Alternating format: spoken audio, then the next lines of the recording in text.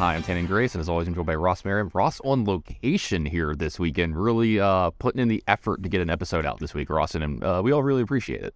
Yeah, thanks. I'm joining you all from the lovely Comfort Inn and Suites in Caldwell, Ohio. Oh, I know it well. Yeah, I've been there many a time. Yeah. It is, as when I saw the very first time we came up here, which was last summer, when I saw that we were staying at a Comfort Inn, I was pretty skeptical. You were like, eh?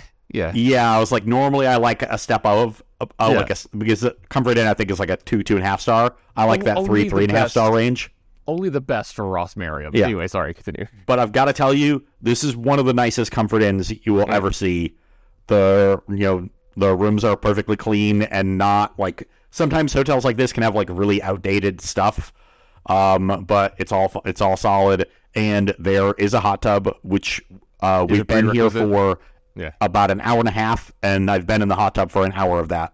That's not healthy, Ross. Just so you know. I guess I was in the hot tub for probably about 40 minutes of it, and in the pool for 20. So, anyone who's been listening recently, I've been going to the gym quite a bit recently, and we have a hot tub at our gym. We have multiple hot tubs at our gym, and like at least once a week, like all like the guys that I go with, we're always like hot tub, and I'm like, yes, my body hurts. I need it. Yeah. Now and they do the hot tub into like the cold shower room into the hot tub, and like I haven't gotten into that yet because I'm just like we'll get there it's a eventually. Little too far. It's really good for your like nervous system and all this other stuff, or like you jump in the pool and do a lap and come back. But I'm just like I'm hurting. The funny thing is I got laughed at and with today for the funny moment where the gym I go to. All the fun stuff's on the bottom floor. So, like, the basketball and, like, rock climbing and the hot tub and stuff. But, like, all the weights and stuff are on the second floor. So I go to the second floor a lot. And I did legs today. And coming down the stairs from the second floor to the first floor took me a solid minute. And one guy just walks by. He's like, leg day's always a bitch, isn't it? I was going to say that I'm, 250, 300 miles from where I normally am when we're recording. But you might have put in more effort to travel to record. Sure. Just because of your physical condition, we'll say. It's really funny because, like, Ross messaged me to record today. He's like, because, like, we've both been very busy for the last few weeks. So sorry for the content being a little sparing. And, Ross is out of town. I'm like, super busy today. And he messages me and he's like, can we record? And I'm like, yeah, I'm capable of recording. I have time. Let me see if I'm physically capable of getting to the location that I need to record. And he's like, what do you mean? I'm like, it's upstairs and I did leg day today and I'm having to drag myself around. So, we're good, like it's getting to the point where it's not as bad all the time, but leg day is just, oh God, it sucks. But enough about me and my legs. No, I like this subject. Let's continue for a bit.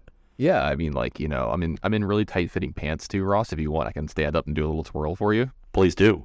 I mean, I'm gonna do it. Like I'm in like actual like leggings. Oh yeah, it's like a little chilly here, and shake it for me, baby.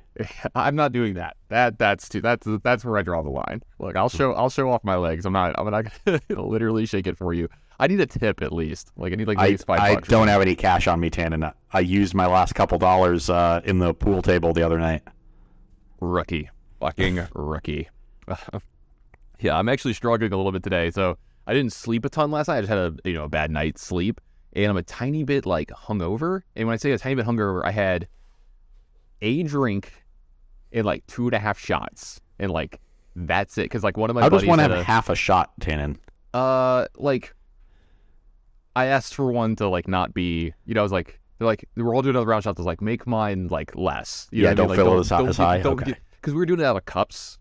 Okay. I was at the poker room and one of my buddies had a big score yesterday. He finished, he lost playing heads up for like a big event here. And he's like, look, I feel like celebrating, like, blah, blah, blah. He's like, everything's on me. I'm not the person, I don't take advantage. I'm not like, yeah, I'll have a bottle of Dom or, or something, but like, blah, blah, blah. But, I had a few celebratory, like, I will drink socially and stuff now. I just don't drink very much anymore. And I am such a lightweight and I am paying for it today. Like, my stomach's messed up, man. I'm tired. Like, it's rough. And then I was like, fuck, it's a leg day. This is going to be an awful day. So when we're done with this, I think it's 50-50 if I take a nap or not. And speaking of that, it's 4:18 p.m. for me right now, so it's 5:18 Eastern. So I might be taking a nap at like 5:30 in the afternoon. So we'll see what happens. But my day is pretty wild. So like you said, you're on location this weekend. What's going on with you and Todd? Pretty exciting weekend here in Ohio where we will be casting the Season 2 Invitational in the Apex series. The Season 1 Invitational was our very first tournament. Yeah, is it like the culmination event? This is the culmination of Season 2 that we've been building towards. And I've got to say, we've seen the quality of play on this tournament series increase so much even over the last 6 months. So I'm really excited to see, who is qualified for this. I think we've got a couple other big names even from outside of the Apex series coming in, and what they bring in a modern format that, is in a little bit of flux. There is sort of Hammer and Murktide at the top, but they are far from dominant, so there's definitely room to bring some spiciness. There are some players on the series that like to bring the spice. I've already seen somebody on Twitter say they're bringing the spice. So it should be a very good tournament, both from, the quality of play and from the coolness of the decks that are brought. So I'm assuming that by the time y'all will be listening to this, the tournament series will be over. So hopefully, you're following us on Twitter so you can get the updates and know when we go live. And hopefully, people tune in, because this has been it's been very rewarding both to get into the commentary game and do it, but it's been particularly rewarding and for me to watch this series grow and watch the players grow, get to know them, and this is going to be the biggest tournament yet, the biggest weekend yet, and I hope we crush it. Mm-hmm. I'm going to stay on this subject, and I'm going to ask you some questions, but I am going to tangent for half a bit, because I think I can officially talk about this now. I just signed my contract for. I will be on the coverage team. My role was going to be a little different, but I will be on the coverage team for the Arena Championships that's happening later. And what it looks like is, I'm assuming I can say the roster. You know what? Not enough people listen to the show for us to really get in trouble if we give it a little too much. Let's be real. But the host is going to be Maria Batholdi. Like obviously she's just absurd. Like so good at her job. Play-by-play, they're going to have Will Hall and Hayu Yu, just absolute great commentators, amazing. And then the two experts, I mean, they're bringing the thunder other than me at this event. It's going to be Corey Baumeister and Manny Devati. So it's going to be like a decent bit of the PT coverage team, and then some of the other people that have been coming into it lately. I got to have one of my big breaks for Magic coverage in at the end of the year last year for DreamHack. Still up in the air if I'm going to be doing the next DreamHack, but I'm going to be doing like interviews and stuff again, like I was before, and hopefully it goes well, because this is an actual WotC event, and I'm excited to dip my toes in there, especially with Fab's going to be taking a little bit of a step back this year in actual coverage. I that's all I can say about this year. I have higher hopes for next year is a thing I can say without ever giving anything away. But I will be doing the PT for Fab. For everybody that doesn't know Fab, Flesh and Blood, I will also be doing the PT, but I'll be doing host, commentating, and interviews on that. I do the whole I do everything. Job. There's a job. It's like we have the commentators. They're all absurdly good, right? I'm like the fifth man. I help in. I jump in. I do commentary as much as they want me to. But if there's ever anything that needs to be done, I'm just like, just hand me a mic, put a camera in front of my face, just get me to do it. I'll do it. Let them focus on the games, because they get to play more than I do. They're more entrenched into Flesh and Blood than I am. This is their game. So I'm just like, yeah, let's go. So getting to be a multi-sport athlete this year, I think is the way I want to say it, just to make myself sound great. Pulling off a little Deion Sanders, a little bow nose kind of stuff. So. But it's pretty cool to get to find. I mean, I've alluded to it on the show a few times. We'd had talks in the background, but I've officially signed my contract. So unless some weird stuff happens, I will be doing that. So if you watch the Arena Championships, which I haven't seen the full roster yet, but I know that it's sick. So it's gonna be a fun weekend of stuff, and that's gonna be like a Saturday Sunday one, and also I get to do it from the lovely confines of my own place, which is great because this is Dawn Arena, so. They're like, we could bring you into the studio, but do we need to? I was like, look, if you don't want or need me to fly across the country, I'm fine not doing that. I'll just stay home. I won't even wear pants for the show. I'll just wear whatever I'm wearing at the top, kind of thing. Hopefully the camera never slips, So we got a green screen coming in for it too, because they said they're going to try out some idea they have. They have some quote unquote cool ideas. So hopefully there's some sweet stuff going there. But enough about me with the commentary thing. Before I ask some more questions about what's going on this weekend, I got to say this. I've watched you and Todd do a decent bit. Like I haven't, sat down and watched every round of the events, right? But I definitely, if I'm free or if I'm doing something on my computer or my other screen is free, I'll pull it up and watch you guys. I got to say, Ross, you do an amazing job. And I'm not just saying that because, we're friends and we're podcast partners. I think you're actually very good. But no, I think you're legitimate. Thank you. And there's improvement like every time too. And look, this is not me saying that I'm perfect or great and like, you should listen to, everything I have to say, et cetera, that stuff. But I'm saying like, I absolutely love your coverage and it's awesome.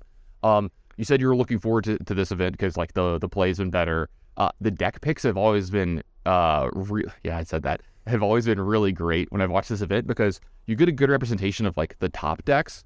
But then like you were talking about, you have like, you have people, like I remember it was one of the first times I saw creativity played on paper, was at one of these events. Or like when it first started getting good against, what was it called? Money Pile. When people like that started getting popular to like beat Money Pile, I saw that in one of these coverage and stuff.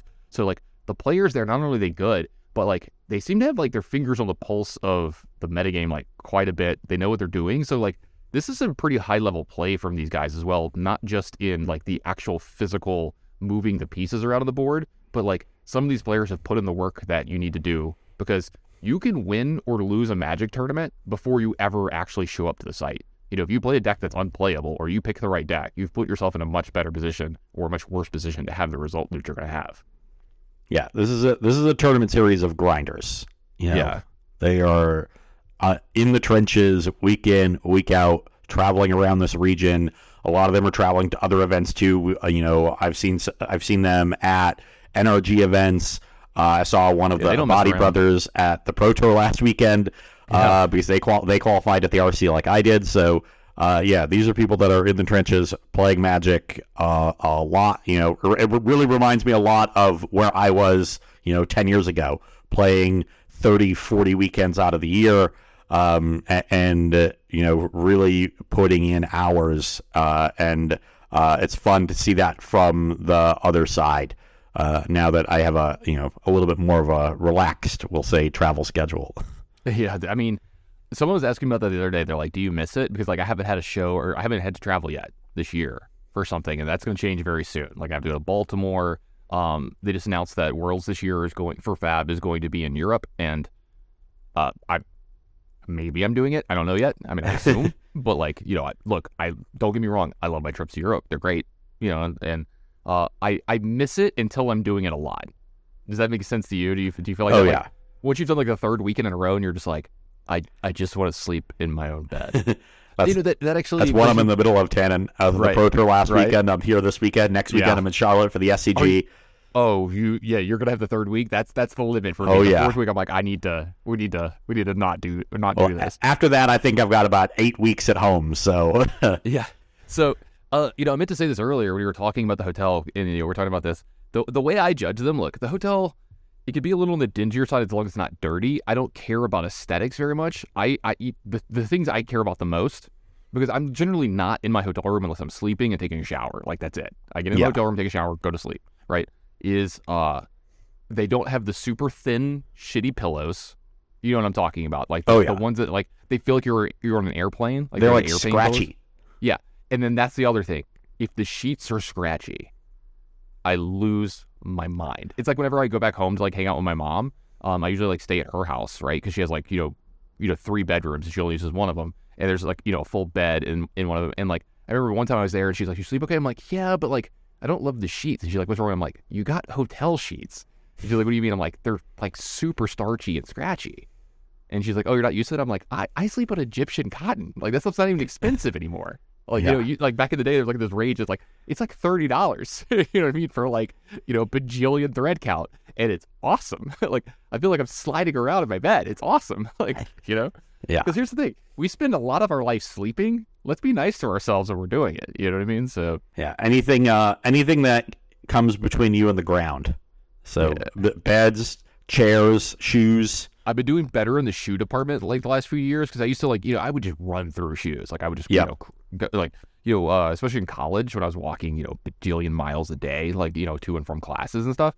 and I just chew through shoes. I'm like, oh, I'll just get like another cheap pair. Oh, I'll just get another cheap pair. And I'm like, nah, we're getting the good stuff now. And I'm like, dude, my ankles feel better. My heels feel better. Like my workouts are better. Like I feel taller. It's great. I just got a new pair of shoes delivered today, Tannen. Ooh, what did we get? I needed a new pair of sneakers, but I got leather sneakers from this company called Beckett Simonon. They make your shoes to order. I ordered these shoes in late December. That's pretty insane. When they were on sale, and they arrived today. They better just be like the dopest shoe ever. Yeah. So they make everything to order so they don't have to hold any inventory so that they can offer quality at a lower price point. Oh, I like that. Yeah, but they were on sale, so I got them for like under $100. I think it was like 90. And maybe, there's probably tax or something. It was probably about 100 for a pair of sneakers that is normally like 200. Yeah. That's pretty nice. Yeah, I've invested in some nice pairs of shoes. I did that like 4 years ago, and I still have all of those pairs of shoes, and they are still gorgeous. I'll probably own them for 20 years. Yeah, like that's the other thing too. Is like I've talked about that with people. Like shoes, clothes, and stuff. You get what you pay for generally. Yeah. So I've inadvertently learned a lot about the construction of men's shoes. So if you need advice about shoes, I can help you out. Look, I'm okay listening to your like that stuff style wise. You and I are not the same, but that's fine. Yeah, I'm a little more relaxed than you are when it just has to come to certain things. But all right, so what are you thinking? Back to what the show's about. What are you thinking you're going to see the most this weekend? Like, do you think you're going to see a shift in anything that's going on in Modern? We've had a little bit of a change up in Modern recently. We've got a new set that's come out. Some powerful stuff has happened. Some decks are starting to maybe creep up and move around a little bit. Your beloved Breach deck might not be where it was 6 months ago when you were getting second at every tournament and you played at and stuff. So there's a couple shifts. The big thing is the return of Titan as a big force. Yeah, with the new land, as like the Mycosynth Gardens. Yeah, I probably know this since I'm casting the tournament tomorrow, but that's what the iPad in front of you is for. Yeah, exactly. Rise of Amulet Titan. How did X adjust to that? I think we'll probably see the Murktide players go back to main deck Blood Moons. How do other players react to that? Murktide, I think, is always going to be the most popular deck. One thing I've noticed on the Apex series in particular, we get a lot of Cascaders. Mm-hmm. There's a lot of Rhinos around these tournaments. I'm not sure how good Rhinos is against Amulets specifically. Mm-hmm. Force of Negationing their Amulet is pretty good, but you don't have a lot of ways to really deal with a Primeval Titan or stop it from entering the battlefield. Like, you can, once again, you can force the Pact if they happen to draw a Pact and not Titan itself, but I would be worried about Cascaders. I'm wondering, are we going to see as much of that deck tomorrow? But otherwise, we should see just a good collection of known archetypes and then a few brews, and I'm always hoping for some of the brews to do well. I do also hope that we see some Tyvar decks, because I've seen scattered players, work with it. There's obviously like Devoted Druid strategies that use Tyvar. I saw Aspiring Spike 5-0 today with this like Fiend Artisan Sacrifice deck that looks awesome. Do you think Todd will be able to contain himself in the booth if that happens while he's there? Well, Todd's not going to be able to contain himself in the booth regardless of what happmes. That's very, very at true, least actually. This is something positive that he can get excited about and direct those energies into. So that'll be perfectly fine. But yeah, I'm interested in seeing just how much Tyvar exists and what the reactions to the new cards are. And then how that affects the way we've seen Modern at the Apex series before, but really, the favorite's got to be the number one seed, which is Ryan Hayes. He won the last tournament that I was here to cover. I missed the January event, but he won the event in December, putting on a clinic with Izzet Murktide.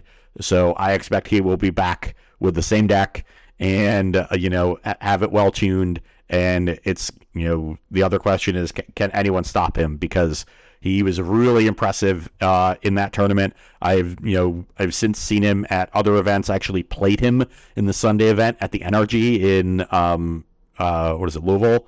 And he thoroughly, crushed me in our match in Pioneer. So A very impressive player, and that's my other main storyline is, we could be seeing the emergence of our sort of first star on the circuit, and will anyone else either stop him or join him in that designation?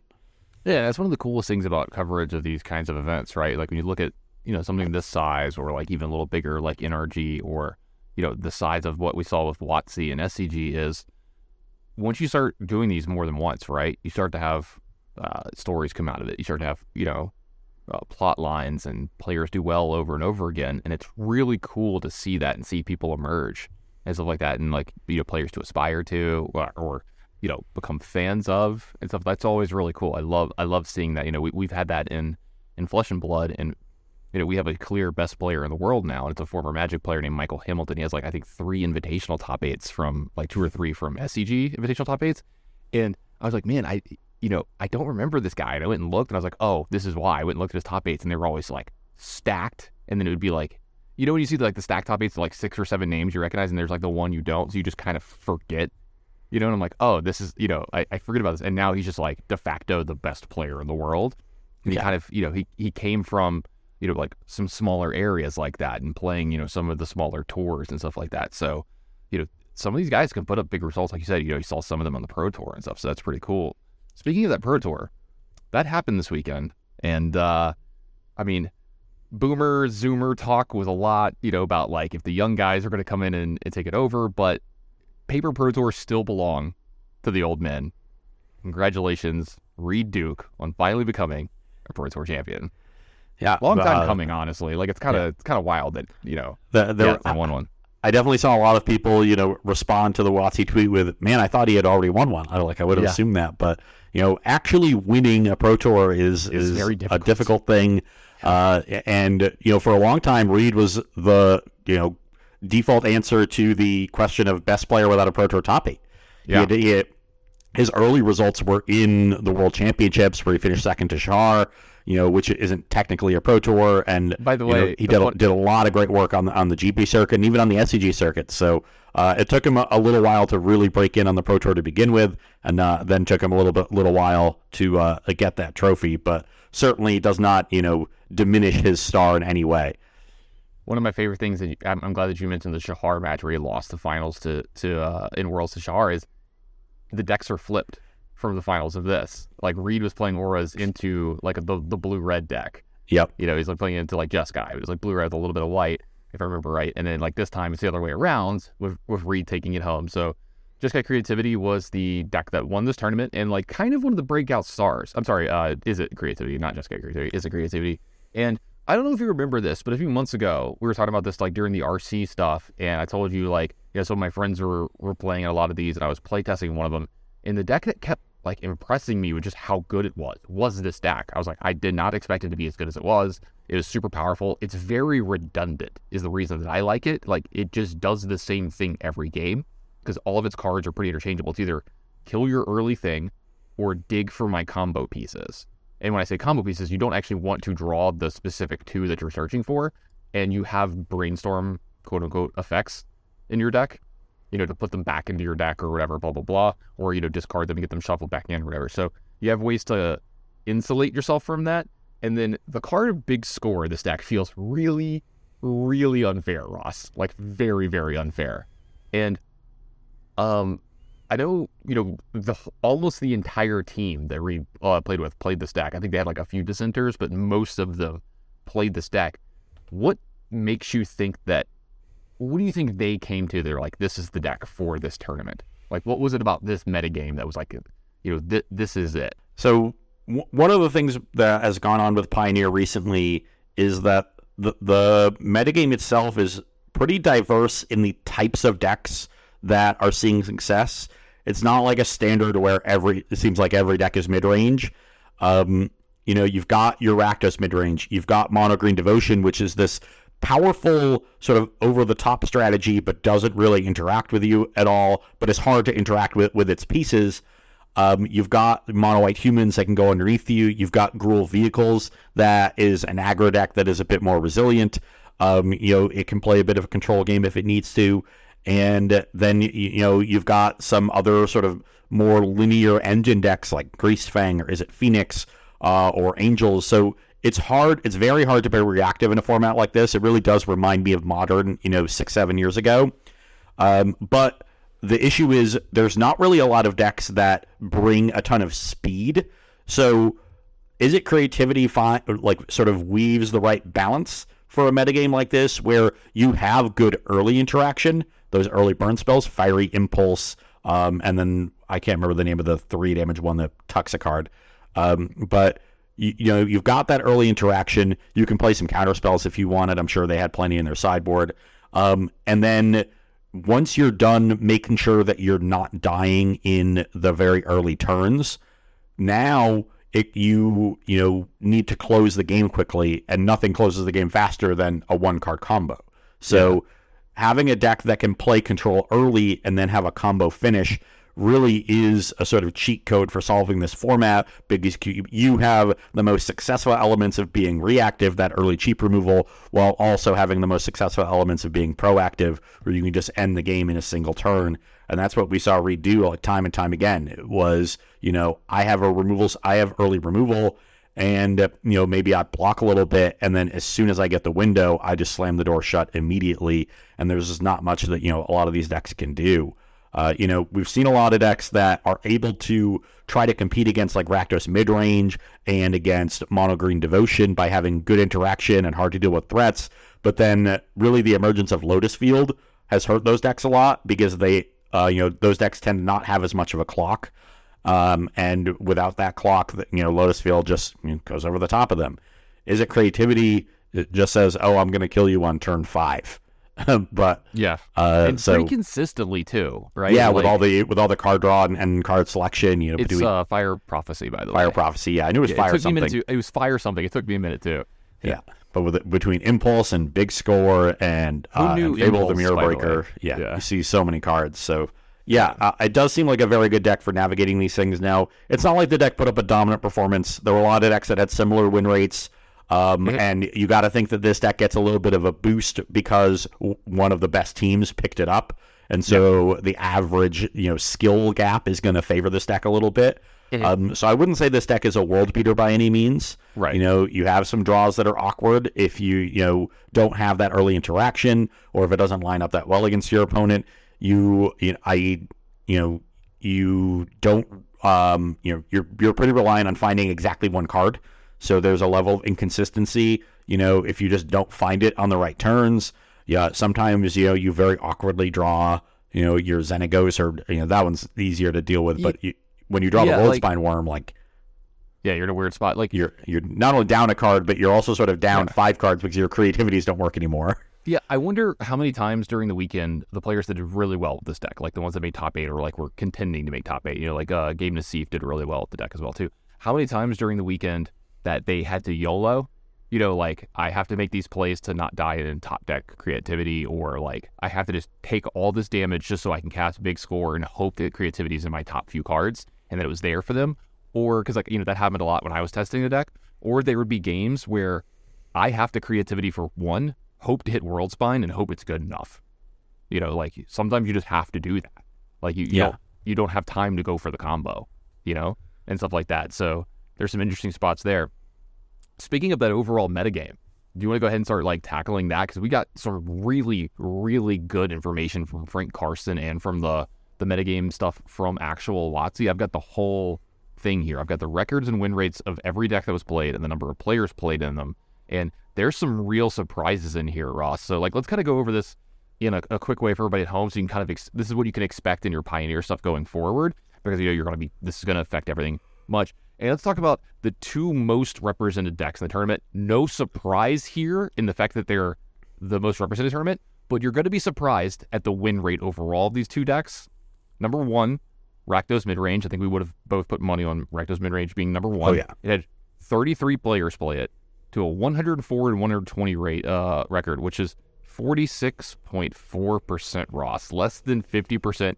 And I wonder if this is, one of those things where people are ready for this deck now. There's other things in the format that can go over the top of it or go underneath it, whatever. Or, I wonder what teams brought this, and if it was none of the big teams with like that are just, look, nothing against the players. I'm not trying to diss any player in the Pro Tour, but it's like you said, if one of the big power teams, like the team, reads on, I don't even know what they call themselves. I forgot what they called themselves, like Handshake or something. Like there was a team Handshake, I think at one point that was really good or whatever. Anyway. Yeah, that's a different team than this one, but. Yeah, sure. As soon as I said it, I was like, that's wrong. But if one of those teams isn't taking one of these decks, like their overall record might be a little worse than if that team did. They're going to win a few more games than the other teams. It's just they're a little bit better players, a little more seasoned. Nothing against them. Yeah, and you also have to realize that when you're playing at a tournament with the game's elite, and there's no fluff. This is the smallest Pro Tour I think since like 2005 or is very, very small. Yeah, at 218 people. It's extremely dense. Yeah, so the field is dense with these great players. That is going to make it even harder on the most played decks because those are the decks everyone is targeting. Like you said, like we both would have knew that Rakdos Midrange was going to be the most played deck. We knew that Mono Green Devotion and that Gruul Vehicles were going to be the next two most played decks. I knew Lotus Field was going to show up in some numbers.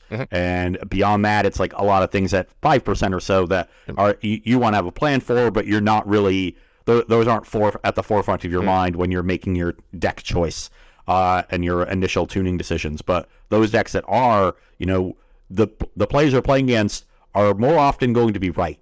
It's not that joke where everyone says, "Oh yeah, of course I have a good matchup against deck X," and they really don't. When these players say I have a good matchup against deck X, they're probably right. So you're always going to see those top decks unless they're that good and the top players choose them. They're never going to perform as well. So I'm not taking this as these decks are no longer good and you shouldn't be playing them. It's just a sign that they are not maybe as dominant as you which is great as you might think. So which is great because you don't have to play one of them. Yeah, so let's talk about this a little bit. I'm going to give a little more of an overarching view because we're kind of alluding to this of the top 5 played decks and probably just the top 5 quote unquote decks in the format, because they're the most played.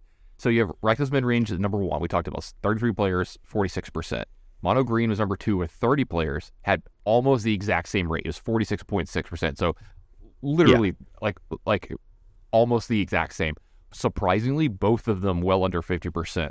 Gruul Vehicles only a tiny bit better with 21 players. He was at 47.4%. Then coming in at number 4, we had Lotus Field Combo. This is the only one of the top 5 that has a winning record. It's at 52.7%.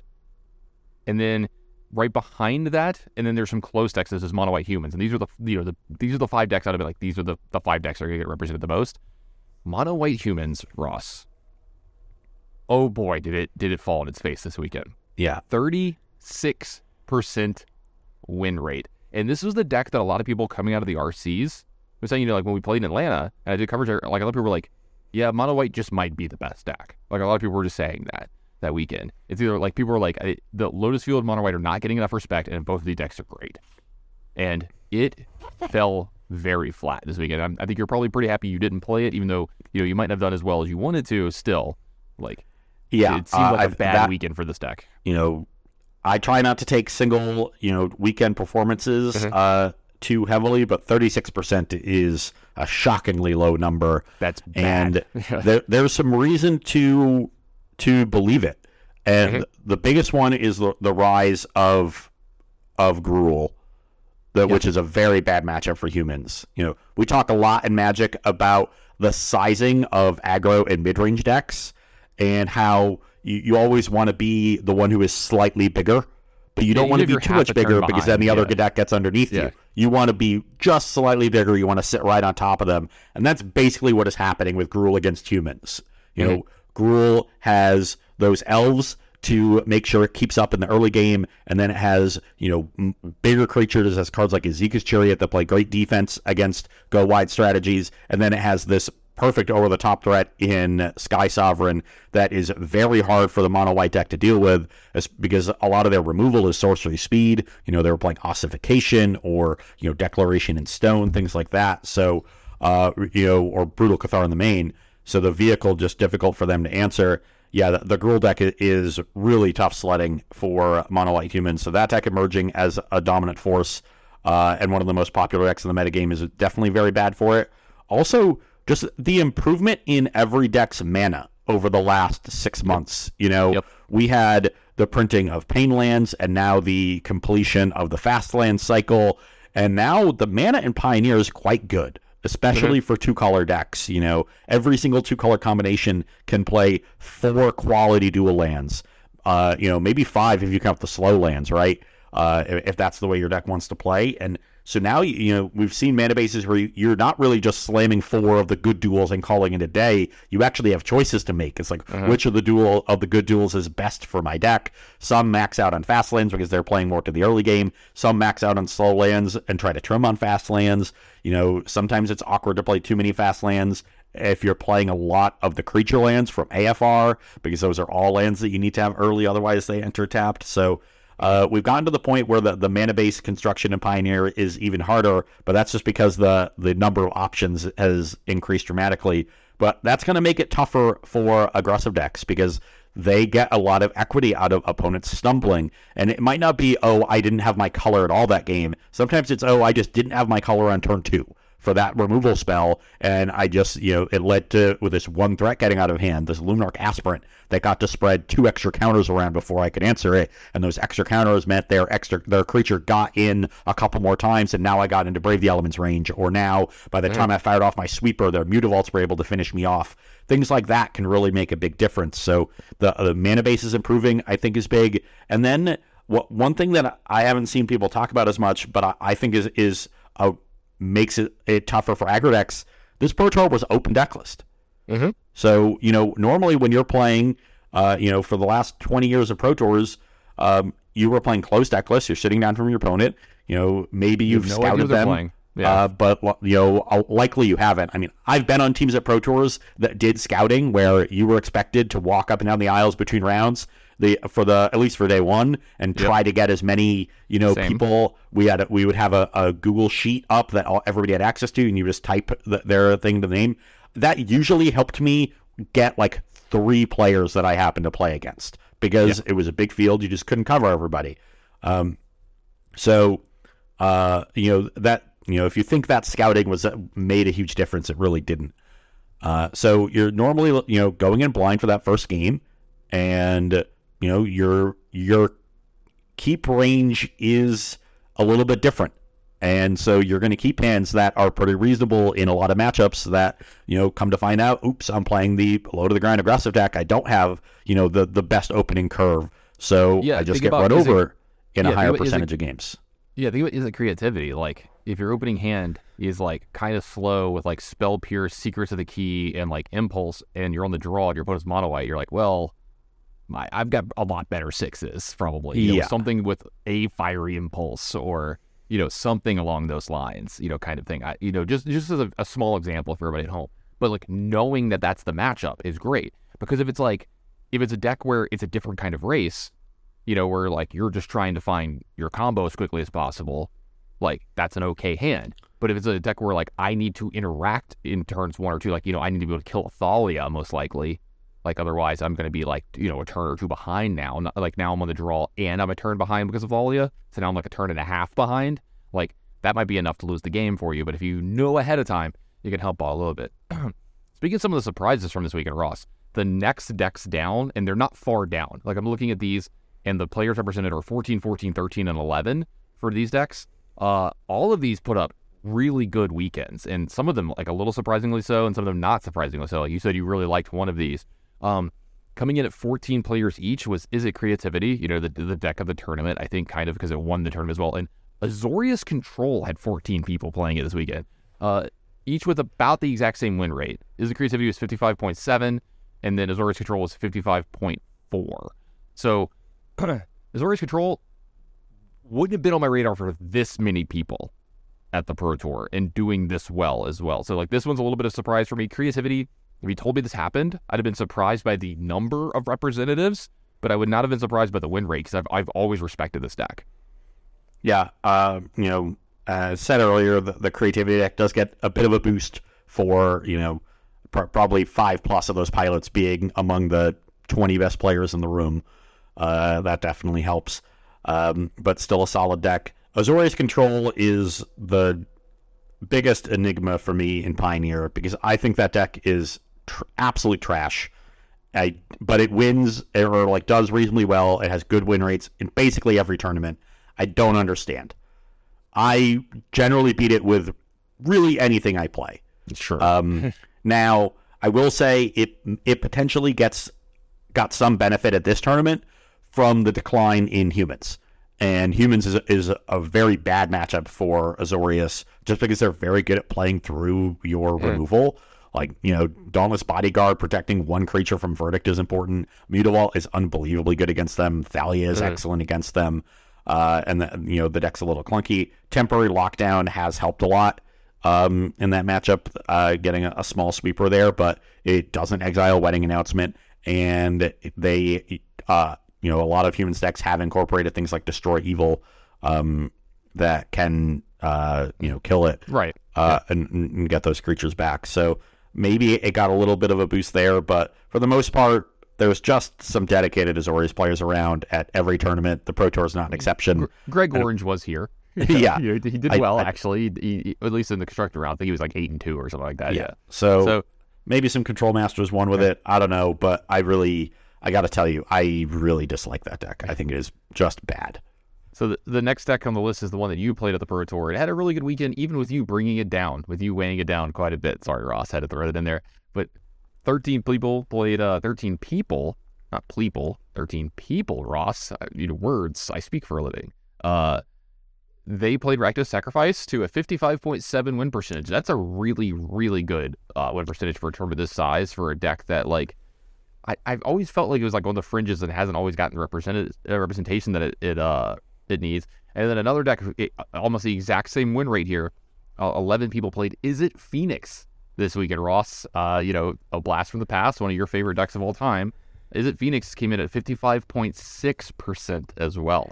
Yeah, Phoenix, a deck that we have seen decline a lot over the last couple of months, but seems like we might have hit the point where players weren't really respecting it. I know there was a lot less Graveyard hate around the last weekend than there generally has been in the Pioneer metagame. I think that's one of the reasons we saw Abzan Greasefang put up very good numbers at the tournament, so Phoenix also benefiting from that.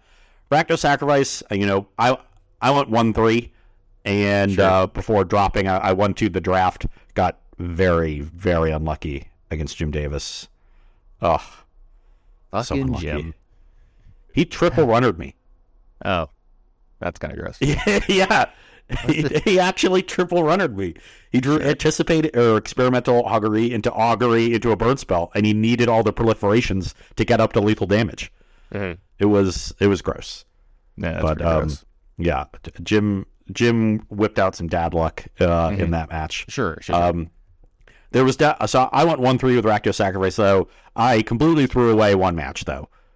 So can't fault the deck for that one. I played a game 2 very, very poorly to lose, and then got soundly punished in game 3 when my opponent crushed me with a great curve.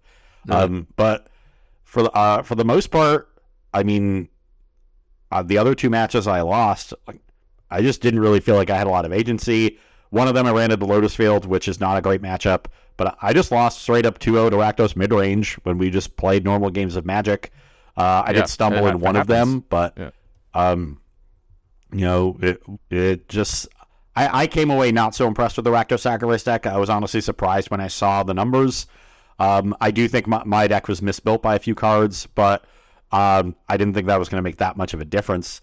I was mainly unimpressed by my ability to close games. Like, I had all this cheap removal when you're like fatal pushing and claiming your opponent's creatures, and then I just wouldn't be able to, close the game unless I had an unanswered Mayhem Devil. But I didn't have early threats that made my opponent use their removal. So they almost always had removal sandbagged for Mayhem Devil. It was either Mayhem Devil or Fables. I needed to draw those 3 drops. And the games where I did that, my deck looked great. And the games where I didn't do that, it didn't look so great. So I came away somewhat unimpressed. I was actually excited by the team that brought the Mardu Sacrifice deck, and I know they did pretty poorly in the Pro Tour. You can see their numbers 4-11, but Autumn Burchett was one of the 4 players that re-qualified in the Sunday PTQ. So for those who don't know, because it was going to be awkward for Pro Tour players to try to play the regular PTQs that were scheduled at the MagicCon, because you don't know how well you're going to do, and you don't want to sign up early. But those PTQs are probably going to fill up, and if they were saying they weren't going to allow you to like drop and get a refund, so you couldn't just sign up, and drop if you ended up doing well in the Pro Tour. They made a separate event, and on Sunday there was a PTQ that was open only to Pro Tour players. That was a 4-slotter. It ended up getting a little over 100 players. I O2 dropped that PTQ. So to show you how well my weekend went. Just a great weekend overall for Ross Merriam. But Autumn was one of the 4 players to with Mardu get a slot from that with the Mardu Sacrifice deck, splashing for Rite of Oblivion. And Showdown of the Skulls. And I think Showdown is a great card to increase your amount of card advantage for a deck that has a lot of removal. And card advantage removal obviously play together well.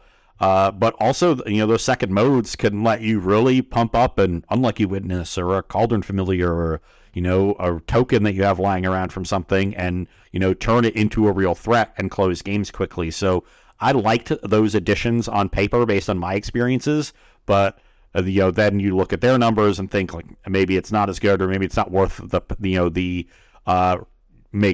giving you a worse mana base. They weren't able to play as many of, say, the creature lands in their deck and not get as much utility, and then of course the added inconsistency of playing 3 colors. So sure, definitely a deck that I would check out though, because I do think those cards are very strong additions and fill some needed holes that the deck has. But maybe it's just one of those weekends where I didn't have the Lady Luck on my side. Sure. Speaking of some decks that did have Lady Luck on their side, I don't want to go over every deck here, but I want to go over a few more that had decent representations from the weekend, but all did pretty well and had some pretty decent showings. Selesnya Angels had 7 people play it. It won 54% of its matches, including one player. I think it had one of the top records. One of the players somebody went 9-1 with it, I think. Yeah, something like that. Yeah, and then a couple of the other decks that I'm gonna leave one to last because I know you're a big fan of this deck. Abzan Auras had a 60% win percentage. Omnath to Light had a 61.3% win percentage, and it was there were some talks about it that weekend. It didn't bust into the top 8. Maybe those players didn't do great in limited, or maybe all of them had like the same record and no one had like an 8-1 or a 9-1 to like really push themselves into contention. But the deck of the weekend, one of the other decks of the weekend for me was Abzan Greasefang. It had 4 players to play it. And we're talking, this thing had a 67.6 win percentage record this week at Ross. This seemed like one of the decks that you just should have been playing this weekend. Yeah, they brought a pretty interesting build that played Vessel of Nascency and Traversal Ulvenwald. So definitely a cool build of the deck that I think adds some consistency in just finding your Greasefangs. Yeah, it had one of my favorite draft commons from the last few years too. They were playing Scrapwork Mutt. As well. I don't know if do you even know what that card does? 2 mana artifact creature. It's a 2/1. When it ETBs, you may discard a card. If you do draw a card, it has Unearth for 1 and a red. Exactly. Because you're playing Mana Confluence, so it's like not hard to unearth this card. Yeah, and it gives you just added value when you you play things like Grizzly Salvage and Vessel to put into your graveyard. It can let you re-put the vehicles in your yard to keep triggering Greasefangs over and over again. So, yeah, it makes a lot of sense. I think it also helps you get Delirium. It's an artifact. Yep. So it does a lot of little things to help out this kind of version of the deck. I think Traversal Ulvenwald is a very powerful just magic card in general, and one that's been underexplored in Pioneer. And as I said earlier, not as much graveyard hate around. So, yeah, I think this was an excellent choice. And in hindsight, I'm not at all surprised that it did as well as it did. Just a shame that nobody was able to punch their way into the top 8 with it. If I had to play a Pioneer event like this weekend for something, I think this is the deck I would play. I'd play this or like maybe as a creativity or something, just because I like those cards. It's like my kind of Magic. But every time I've ever played this deck, like in testing or whatever, I've always been super impressed by how good Greasefang is and like how just powerful and resilient the deck was, and how much you could just win games through hate just playing naturally. Like I would just like play stuff, they'd kill my early draw, and then I'd be like, okay, I'll just cast Ezekiel's Chariot on 4. I'll keep making my land drops. I'll cast the Sky Sovereign. I'll hard cast Perihelion because like you're gonna make all your land drops with this deck most of the time as well. You know, you might want to sandbag 1 in case you draw like Rafine's Informant or Scrapwork Mutt now. You know, because like you need some fuel to discard these cards. But like, I don't know. This deck's been pretty powerful for a long time, and I've seen some really good players play it at events and really say like, this deck doesn't get enough it doesn't get enough respect. And so I think this is like one of the big breakouts for me this weekend in the fact that it went under the radar of how good it is because of the fact that like, yeah, it did win the tournament. You know, like the talk's going to be, is it creativity? It's hard to deny the numbers from, I mean, yeah, 4 players played it, but they won almost 68% of their matches, Ross. That's so much. And like even, I think it's actually the highest win percentage on the board, even looking at some of the decks that only had 1 person play them. It is the highest. 2 people play them. Yeah, so yeah, I think I'll say it is the actual highest, with Ors on Horus being right behind it, but a sample of 1, kind of thing. So, yeah, I think this is the big winner from this weekend. It's pretty great. Yeah, and it shows you that it's going to be hard to sideboard in Pioneer tournaments coming up because now it's not like you can ignore those big 3 just because they didn't have a great weekend. But there's this new creativity deck around. There's auras around, which is a very difficult deck to plan for since it's a creature deck that can often be resilient to a lot of the spot removal that you play against creature decks. And then you've got Greasefang that is looking to make a return into the metagame, especially with an improved build. So I think Pioneer is going to be an interesting format even moving forward, just because it'll be interesting to see which of these sort of smaller decks that had great performances has staying power and which of them is the metagame able to react to and sort of keep on the fringes. Yeah, exactly. So if you've got Pioneer coming up anytime soon, here's a lot of info for you to parse through, find what you want. There's a ton of deck choices that did really well at the Pro Tour this weekend. Again, this is the Pro Tour metagame. Your personal metagame might be a little different, but there's still stuff that you can learn from this. You can still see, what the popular decks were, how well they did, and, some of those other kind of things from this that you can kind of draw your own conclusions from and choose what deck that you want to play in your events coming up this weekend, your FNMs, your qualification events, your tour of it, invitationals like Ross is doing. I forgot the name of the tour. I apologize. Apex games. Yeah. I was gonna say it's the damn shooter game. Yeah, the Apex tour. I'm sorry. There's a company with a very similar name that does Fab, and like I always mix the 2 up in my mind. So, whatever it is you're playing in over the next few weeks, this is your litmus step. Like this is where you're gonna get your info and stuff from. So make sure you take a look at this. Take what we said with a grain of salt. I know what I would be doing. I'd probably be playing this Greasefang deck because I think it legitimately is pretty damn good, and it's very hard to beat. And then, like I said, you can beat the hate with this deck quite a bit. So, we'll see. I think that's about all I got this weekend. Ross, what about you? Yeah, no, I think I think we're good. I think we covered everything. Do we have any questions in the mailbag? We do have one mailbag question I had pulled up and ready to go. This is from Raven Christ. He says, we've seen 1 mana fight spells, 1 mana instant speed fight spells, and 1 mana fight Lay of the Land. Would 1 mana Ambuscade be too good for green? It might be too good for limited.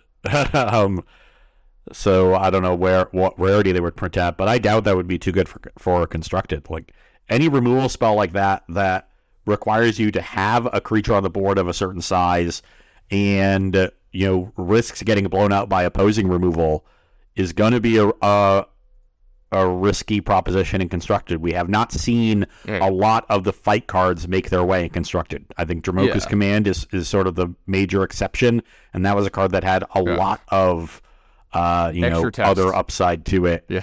A lot of extra functionality. So and even then, we really haven't seen a lot of Dromoka's Command in other formats. It was very good in its time in Standard. We've seen a little bit of it pop up in Pioneer and Modern every now and again, but it is not a major player in either format by any means. So, yeah, I think you could pretty easily do this and have it fit into constructed. The The bigger question is how is it fitting into limited? Because at common, that's certainly too good. Maybe you can make it on a common and still be really good. Yeah, and I think that's where the problem comes in for me. Is I think it's a little too good for limited if you make it 1, because traditionally if it's 1 mana it's sorcery speed, and we've seen 2 mana instant speed ones. That's been going on. So maybe you can at some point, but like Ross said, it doesn't show up in Constructed too much. Like, we had Drogoz. I think one of the versions showed up for a little while when mono green was very good in standard. It just had no real other way to like interact with opposing creatures in that format. So like, if you were playing mono green, you're just like, I need something to like kill a creature. I need to be able to kill Sheholdered or something. I need to be able to kill this creature on this other board. So like, I need my creature to be able to fight theirs. Like, that's something that it would make it then.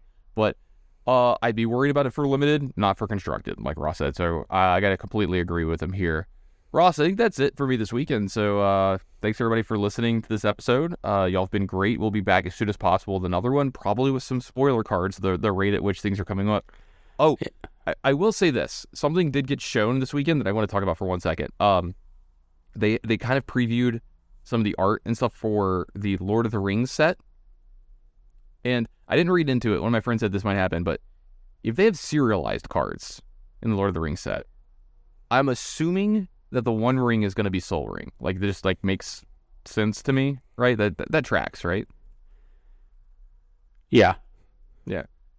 If you get Soul Ring, like number 001, like you get the number 1 serialized Soul Ring, to me, that would be the most expensive one, more than 69 or 420 or whatever, because it is the One Ring, right? B, if I were playing with you and you had this card, we're like playing Commander, right? We're in a Commander pod.